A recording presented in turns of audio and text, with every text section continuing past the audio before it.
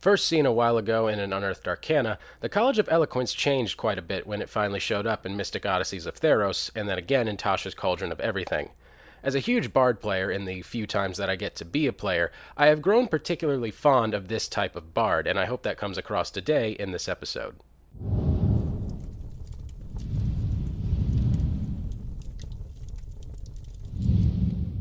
The College of Eloquence bard can use a well-reasoned, well-spoken argument as inspiration, literally inspiring confidence with logical arguments.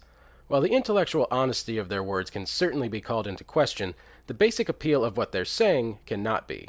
Mechanically, this blend of theatrical wordplay and logic is mainly represented through the third level feature, Silver Tongue. At third level, this gives you a minimum die result of 10 for all of your persuasion and deception checks. If you rolled a 2 while trying to convince the guards that there's a commotion across town, nope, it's a 10.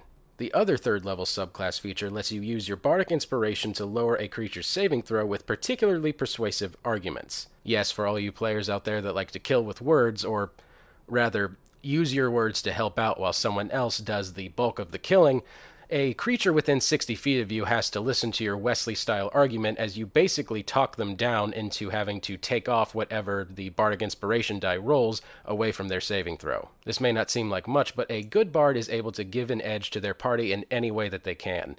And if there's an ability that forces role-playing in a really unique way like this, it definitely gets praise from me. And for all you DMs out there, you should definitely be asking what it is your bard is saying that is making their opponent so vulnerable.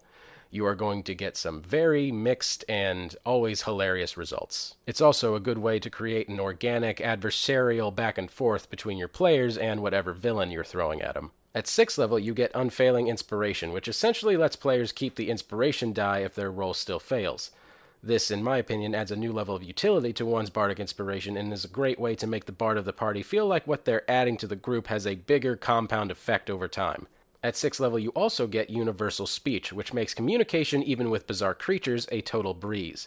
As an action, you can choose one or more creatures within 60 feet of you up to a number equal to your Charisma modifier, minimum of 1, and have them magically understand you for up to 1 hour. You'll need a long rest to use it again, or else you'll need to use a spell slot to do it again. I basically centered one of my own College of Eloquence bards around this feature because I thought it would be cool to have a character that spoke for certain creatures and animals that lived in dungeons and other secluded areas that were just minding their own business. You know, I was just trying to convince people to stop hunting them. And it turns out a lot of creatures that hang out in dungeons and in secluded areas really don't need my help. And finally, the subclass Capstone Infectious Inspiration is a neat way to gain extra inspiration and is overall a solid buff and debuff option. As for what type of race you should play to optimize this type of bard, I've had great luck playing the Satyr, mainly because of the charisma buff and those cool abilities. I'm looking at you, magic resistance. But I can also personally recommend the Triton human variant and, of course, the half-elf. I say, of course, because the half-elf is commonly known as the best charisma race. But again, if you want to just play whoever you want, if you want to, any race is fine. Any of the new lineages seem cool. You know, I bet a Dampier would actually be very fun to play as with the College of Eloquence. I know a lot of people consider this to be an overpowered subclass build when fully realized, which, I don't know, my Eloquence bard always had trouble kind of getting himself out of spats and stuff that he got himself into if it involved combat and other things. But if the consensus online seems to be that it's overpowered, I imagine that it definitely has the potential to be overpowered. So I will just go forward assuming that is indeed the case in some parties. I'm sure some of you out there have noticed that people who like to talk their way out of every situation, much like they would with their Fallout character in that game, tend to suffer from main character syndrome. Whether consciously or not, a lot of people that fancy themselves the face of the party end up taking a lot of the role-playing real estate that's available. This can mean taking up a lot of time with monologues and quips that they no doubt prepared in some capacity before the session began, you can just kind of tell. Or just in general, they do things that kind of establishes them as the central character in this very collaborative story. If they're also running around as a potentially overpowered character, this problem will most likely show up in different ways as well, such as turning the unrelenting weaponized power of their words back on their own adventuring party. We often speak ill of those who mindlessly put the party in combat and engage in unwanted murder hoboism, but I think this type of behavior is just as, well, it's just like that, but with more words. If you find yourself wondering if you are partaking in this type of behavior, when in doubt, just try to make yourself a support character in dialogue and in social encounters as well as combat. Let other people in the party try to speak, negotiate, and other stuff like that when, it seems appropriate for the narrative.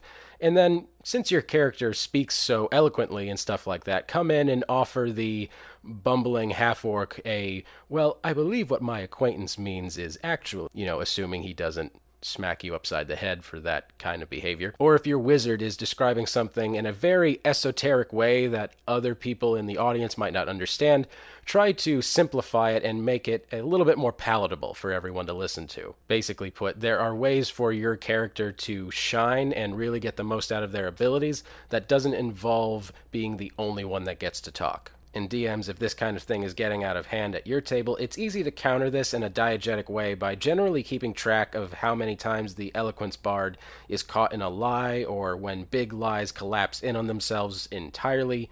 If the bard shamelessly lies to too many guards, it would make sense for people to be on high alert for someone who looked like this rather convincing fellow. Or if the bard convinces a whole section of the town to riot, and that actually just ends up making the situation way worse for everyone, they might not be so receptive to your schemes next time.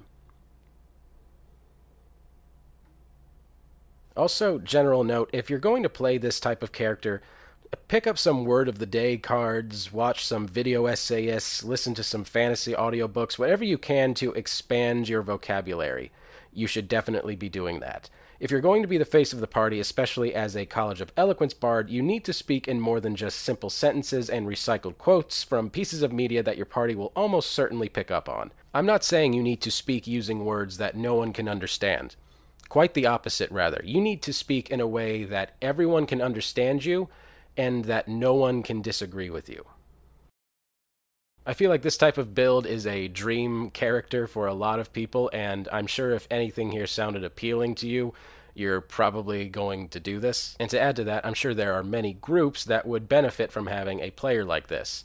And in general, I'm kind of glad that there's a subclass that recognizes the ultimate power of a well-made argument. Even if when that argument is held up to scrutiny, it's complete and total bullshit. Thank you guys so much for watching. I really appreciate it. Be sure to like and subscribe because we put out new content like this every week.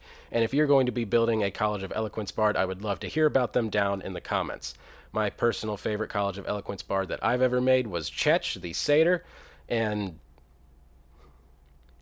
anyway, thanks again for watching. My name's Patrick Ferguson from Skull Splitter Dice, and until next time, farewell.